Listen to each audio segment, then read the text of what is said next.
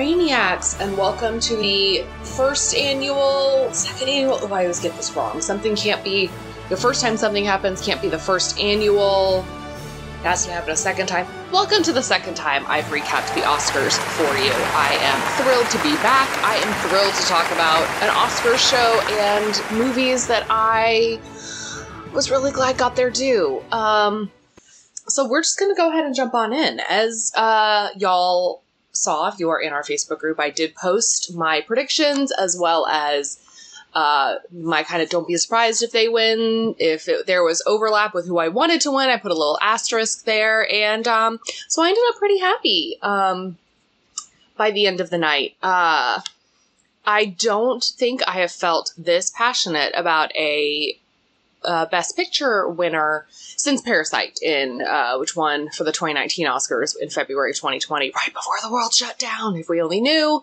I was lukewarm about Nomadland, and I hadn't even seen Coda when the Oscars happened last year, so I have seen it since, don't you worry. But I was just really, really pulling for Everything, Everywhere, All at Once, and its sweep that ended up happening. I saw that movie in April. Actually, the reason I saw this movie, I actually can thank Paul Thomas Anderson for that, the director, who I don't understand Hollywood's infatuation with him and the whole, he must get an Oscar, how does he not have an Oscar yet? But that's not the point of this podcast, but I went to go see Licorice Pizza last year when it was nominated for Oscars and wasted those 2 hours of my life. And in the previews was one for Everything Everywhere All at Once. And I spent the entire preview with my mouth like agape, just like, huh? What is this? And also thinking this looks so weird, but this also looks really good. On one of my favorite podcasts, Pop Culture Happy Hour, the host, Linda Holmes, who's the kind of pop culture editor for NPR, has a saying, not for Lindas, when there's something that she's like, oh, I can say that this is good. And, like, understand that it is well made and it is prestige, but it's also, like, not for me. And that's kind of how I felt going into Everything Everywhere All at Once. I saw it in April when it came out. And I was a little like, this is probably not for Laurel's, but we'll go ahead and see this. And I honestly expected it to be so bad and was so surprised. I think I said after that, and people I talked to after that can keep me honest. I was like, I don't know if I can see this movie again, because the whole time I was like, how are they going to stick the landing of this movie? How is this all going to come together? How did this movie get greenlit? How was this movie edited? If you've seen Everything Everywhere, you know what I'm talking about, and you're nodding along, hopefully. If you haven't, I hope this is not making you think, I don't want to see this movie. This sounds very confusing. It's not. It's just a movie that I feel like people have to see in a theater, or you have to see it at home, where you, like, turn off all the lights and you put your phone in another room, because you really have to see it distraction-free. You have to let the movie just, like, take you in and not pause and stop to think about anything, because I think then you lose a little bit of the magic of it. So all that to say, I was here for an Everything Everywhere sweep, and that is what happened. And just a little bit of, like, Oscar history. The big awards at the Oscars, the ones that are seen as the most prestigious of this very prestigious award, is there's 6 to 7 of them. It's the 4 acting awards, director, picture, and then the 2 screenplay awards, adapted or original screenplay. And this is the first time in the 95 years that the Oscars have been awarded that a film has won 6 of those. The most a film can win that's not correct. A film could win as many as 7, but they can't win 8, because you can't win original screenplay and adapted screenplay. You gotta pick one. But with Jamie Lee Curtis and Kiwi Kwan winning for Everything Everywhere in the supporting categories, Michelle Yeoh winning in Best Actress, it winning Best Original Screenplay, the Daniels winning Best Director, and it winning Best Picture, that has just never happened before. And in case you're like, Laurel, has any movie ever won all 4 acting awards? No. This might be the most that a movie has won in terms of acting awards. That's really something I should look up. And I'm sure you want to say, but what about, like, Silence of the Lambs? Totally right. it won Best Actor and Best Actress. It did not have any supporting wins. It did win Best Screenplay, Best Director, and Best Picture. Same thing for One Flew Over the Cuckoo's Nest back in the 70s. Jack Nicholson's first Oscar. Won all of the other, won Best Actress, Screenplay, Director, Picture, but no supporting categories. I love that a movie that was historical on its own and just by virtue of its nominations, also ended up being historic in its wins. Going a little bit into the wins for Everything Everywhere, I don't know if this is an unpopular opinion, but I was not really pulling for Jamie Lee Curtis. I'm truly nothing against her. I am neutral on her. She is not my favorite. I don't dislike her. But also, let's all just remember her Activia commercials. I think that Stephanie Hsu was the stronger of the two nominees for Everything Everywhere. I think when her nomination came out, Jamie Lee Curtis's, I think it was a surprise. And I think it's a very big, until she won the SAG, I do not think it was predicted that she was going to win. I think it was seen as Angela Bassett really having this locked down. And what I saw happening was a split between Angela Bassett and Jamie Lee Curtis for people going for the legacy Oscar and saying one of these actresses deserves recognition for her career, and we don't know when she's going to get nominated again, so we're going to give her an Oscar now. I saw a split happening, those votes splitting, and Carrie Condon from Banshees of Inisherin sneaking in. That did not happen. Banshees of Inisherin shut out. We'll get to that in a minute. But if Everything Everywhere had to win in that category, I really would have wanted to be Stephanie Hsu, who carries so much of the movie and was just... I remember watching this. I mean, in April, I was not like, this movie's going to win Best Picture, but I was thinking, A, Michelle Yeoh had to be nominated for Best Actress, and what a long shot that was going to be, because those are not the types of movies that normally get nominated, and B, that Stephanie Hsu, who I had no idea who she was at the time, I was like, she has to be nominated for something. This is just...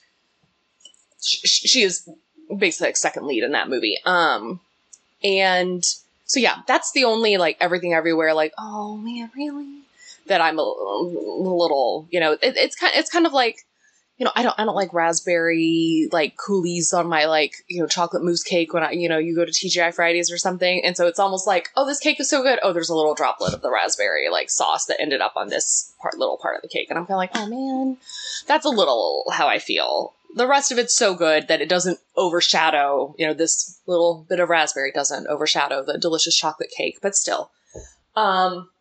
And I have to hand it to Jamie Lee Curtis, who, I don't want to say played the game, because that makes this all sound so calculating and strategic, but I feel like from what we've seen the whole awards season is she was so grateful and such a champion for the movie and the cast, like not just out there talking about herself and like her process and her role and things, but was just a big cheerleader for the movie and the movie's chances at the Oscars.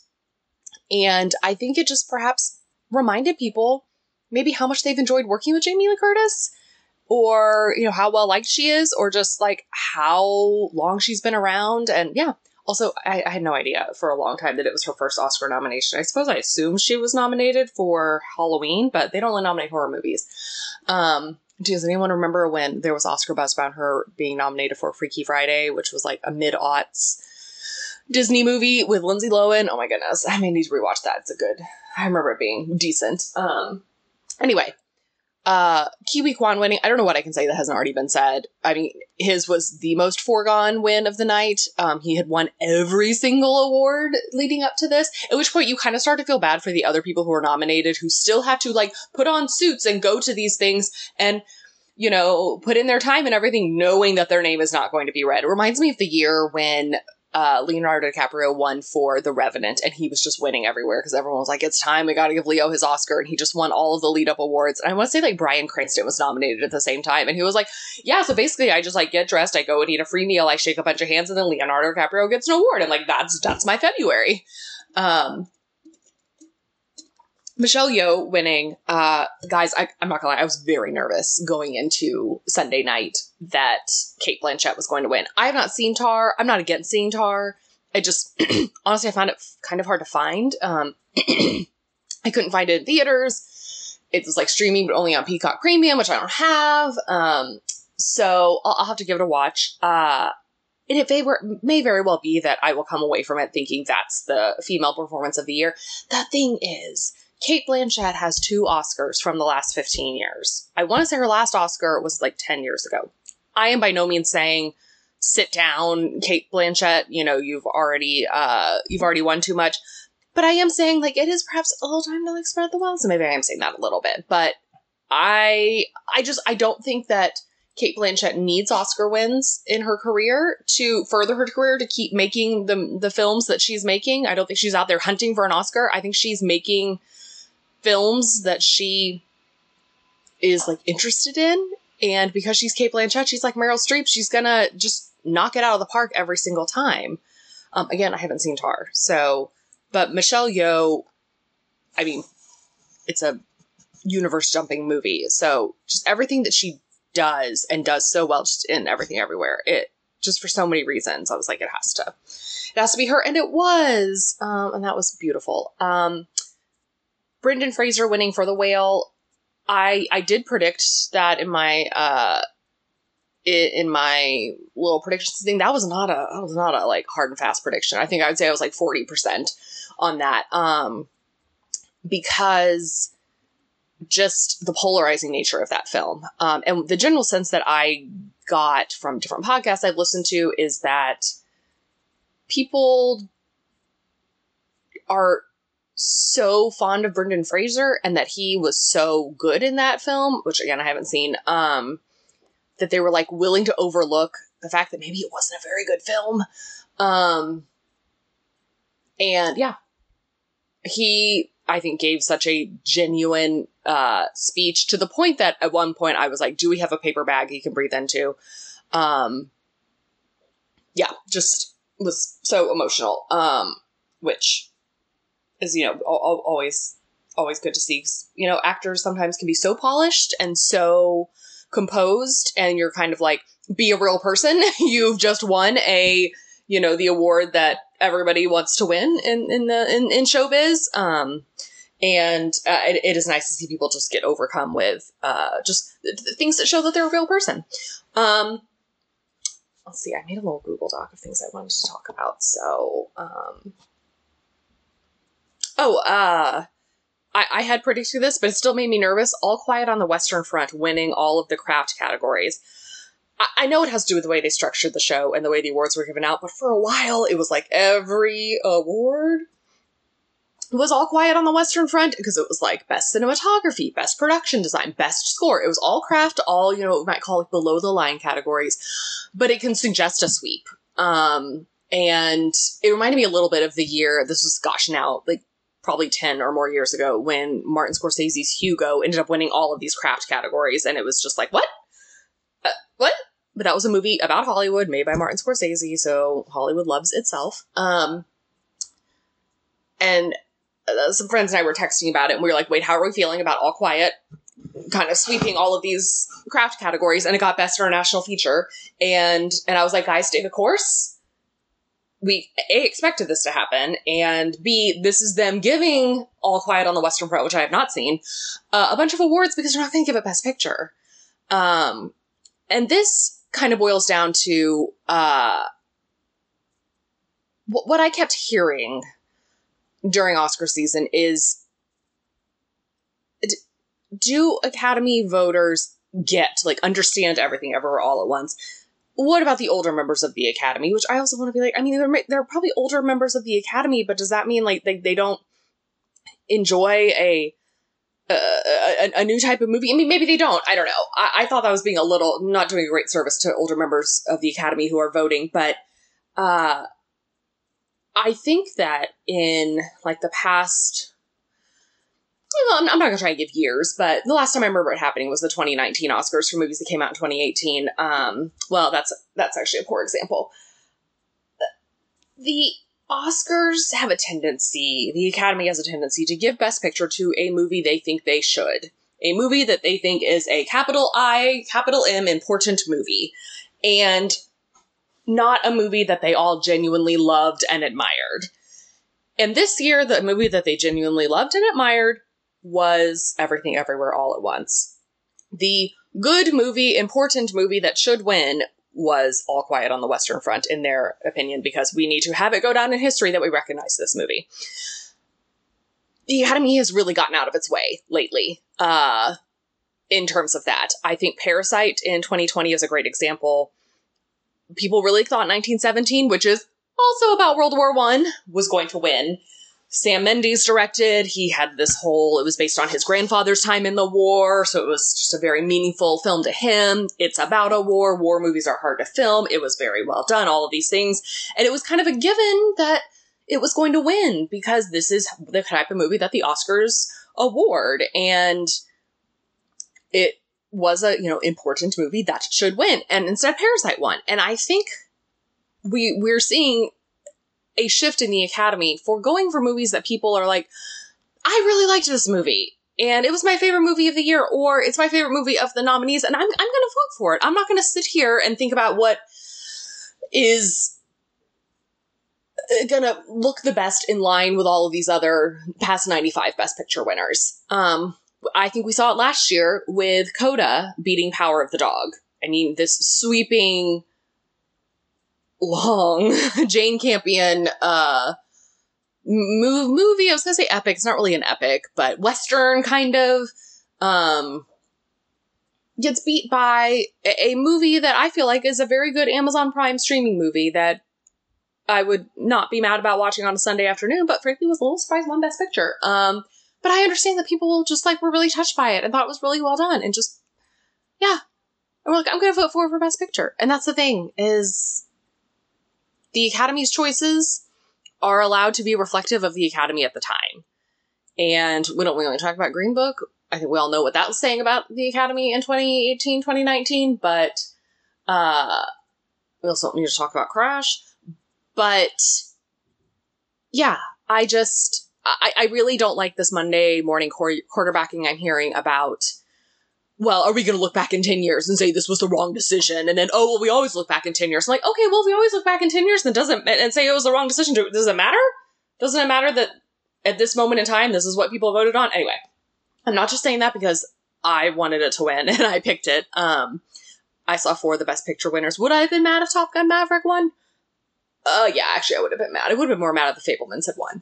But that partly because Hollywood loves movies about Hollywood and making movies. And they just can't get out of their own way when it comes to that. So, anyway, I want to talk about the show a little bit.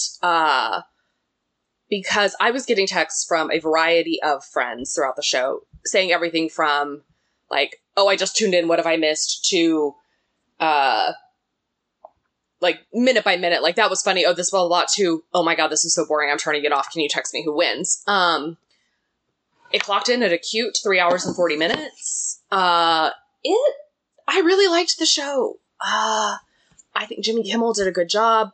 I think he is a good blend of a host that is kind of famous enough on his own, and his kind of brand of comedy is famous enough that he can make the jokes that he makes, and they don't seem too, venomous, or he also, is self-deprecating to himself, and I'm okay with ABC just having him be the host from now on, if he wants to do it. I know it's a huge undertaking, and he probably has to take 2 weeks off from his show, just for the lead up to it, and probably starts working on it a lot sooner. But yeah, I thought Jimmy Kimmel was great. I also like that I didn't see too much of Jimmy Kimmel. It wasn't like he was out there all the time. He did not do, thank the Lord, a bit that involved civilians. Whether it was having movie stars go into a movie theater across the street to pass out candy, much to their surprise, or bringing in tourists off of a double-decker bus to the Oscars. I'm not here for the bits. They always go on way too long. And I know what you're going to say. Laurel, he went out into the audience and asked questions. That was 90 seconds. And if they feel like they have to check the bit box and that did it, great. Done. Tie that up in a nice little bow. I guess one could consider this a bit win. they brought out a donkey that is supposed to be Jenny the donkey. I don't think it is Jenny the donkey from Banshees of Inisherin, but when they brought that donkey out on stage, the joy that I felt, the joy in Colin Farrell's face was, I mean, it just made my night. Banshees of Inisherin, I don't want to spoil anything for people who haven't seen it, but I will say that movie fairly broke my heart for a good little bit. I couldn't talk about some parts of it for a few weeks. So, very good movie. I don't know that I'll ever watch it again, but yeah. But I was thrilled to see, Jenny the donkey. I also really liked presenting the Best Actor and Best Actress awards back to back. Both presenters on stage at the same time. I think it provided nice banter between the two presenters. I thought wrongly that it was going to help the show move along a little bit. It did not.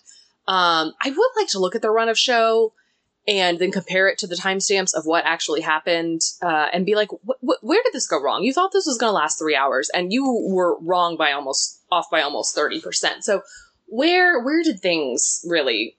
When did things come off the tracks? Is it just all long speeches? Because you need to then cushion some time for some long speeches. But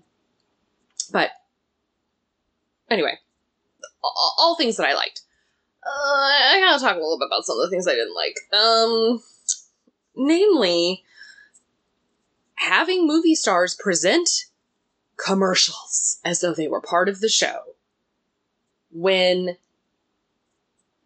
Melissa McCarthy and I think Halle Bailey came out to present the preview for The Little Mermaid.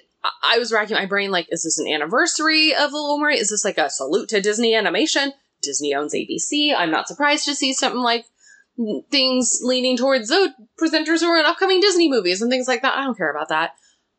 But to act so, I mean, to just air a preview for a movie that hasn't come out yet at the Oscars, which is honoring movies last year. I don't even remember what they said because I think I was too dumbstruck. And as the Big Picture podcast said, I mean, if you are an influencer and you post about a face wash that you love on Instagram, you have to hashtag that ad or the FTC will come after you. So where was that hashtag ABC? I ask you. Similarly, Morgan Freeman and Margot Robbie coming out to provide a montage about Warner Brothers turning 100 years old. Okay, are we now doing this? Are we offering every studio who's reaching a milestone birthday a chance to have a montage at the Oscars?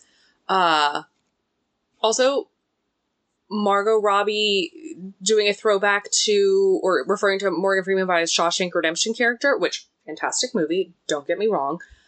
Would we say that's a character we think of when we think of Morgan Freeman? Like, he won an Oscar for $1 Million Baby. I don't know. But I was like, oh, is that a Warner Brothers movie? And you can only refer to Warner Brothers movies. These are just things we shouldn't be thinking about at the Oscars. So, all that to say, did not love it.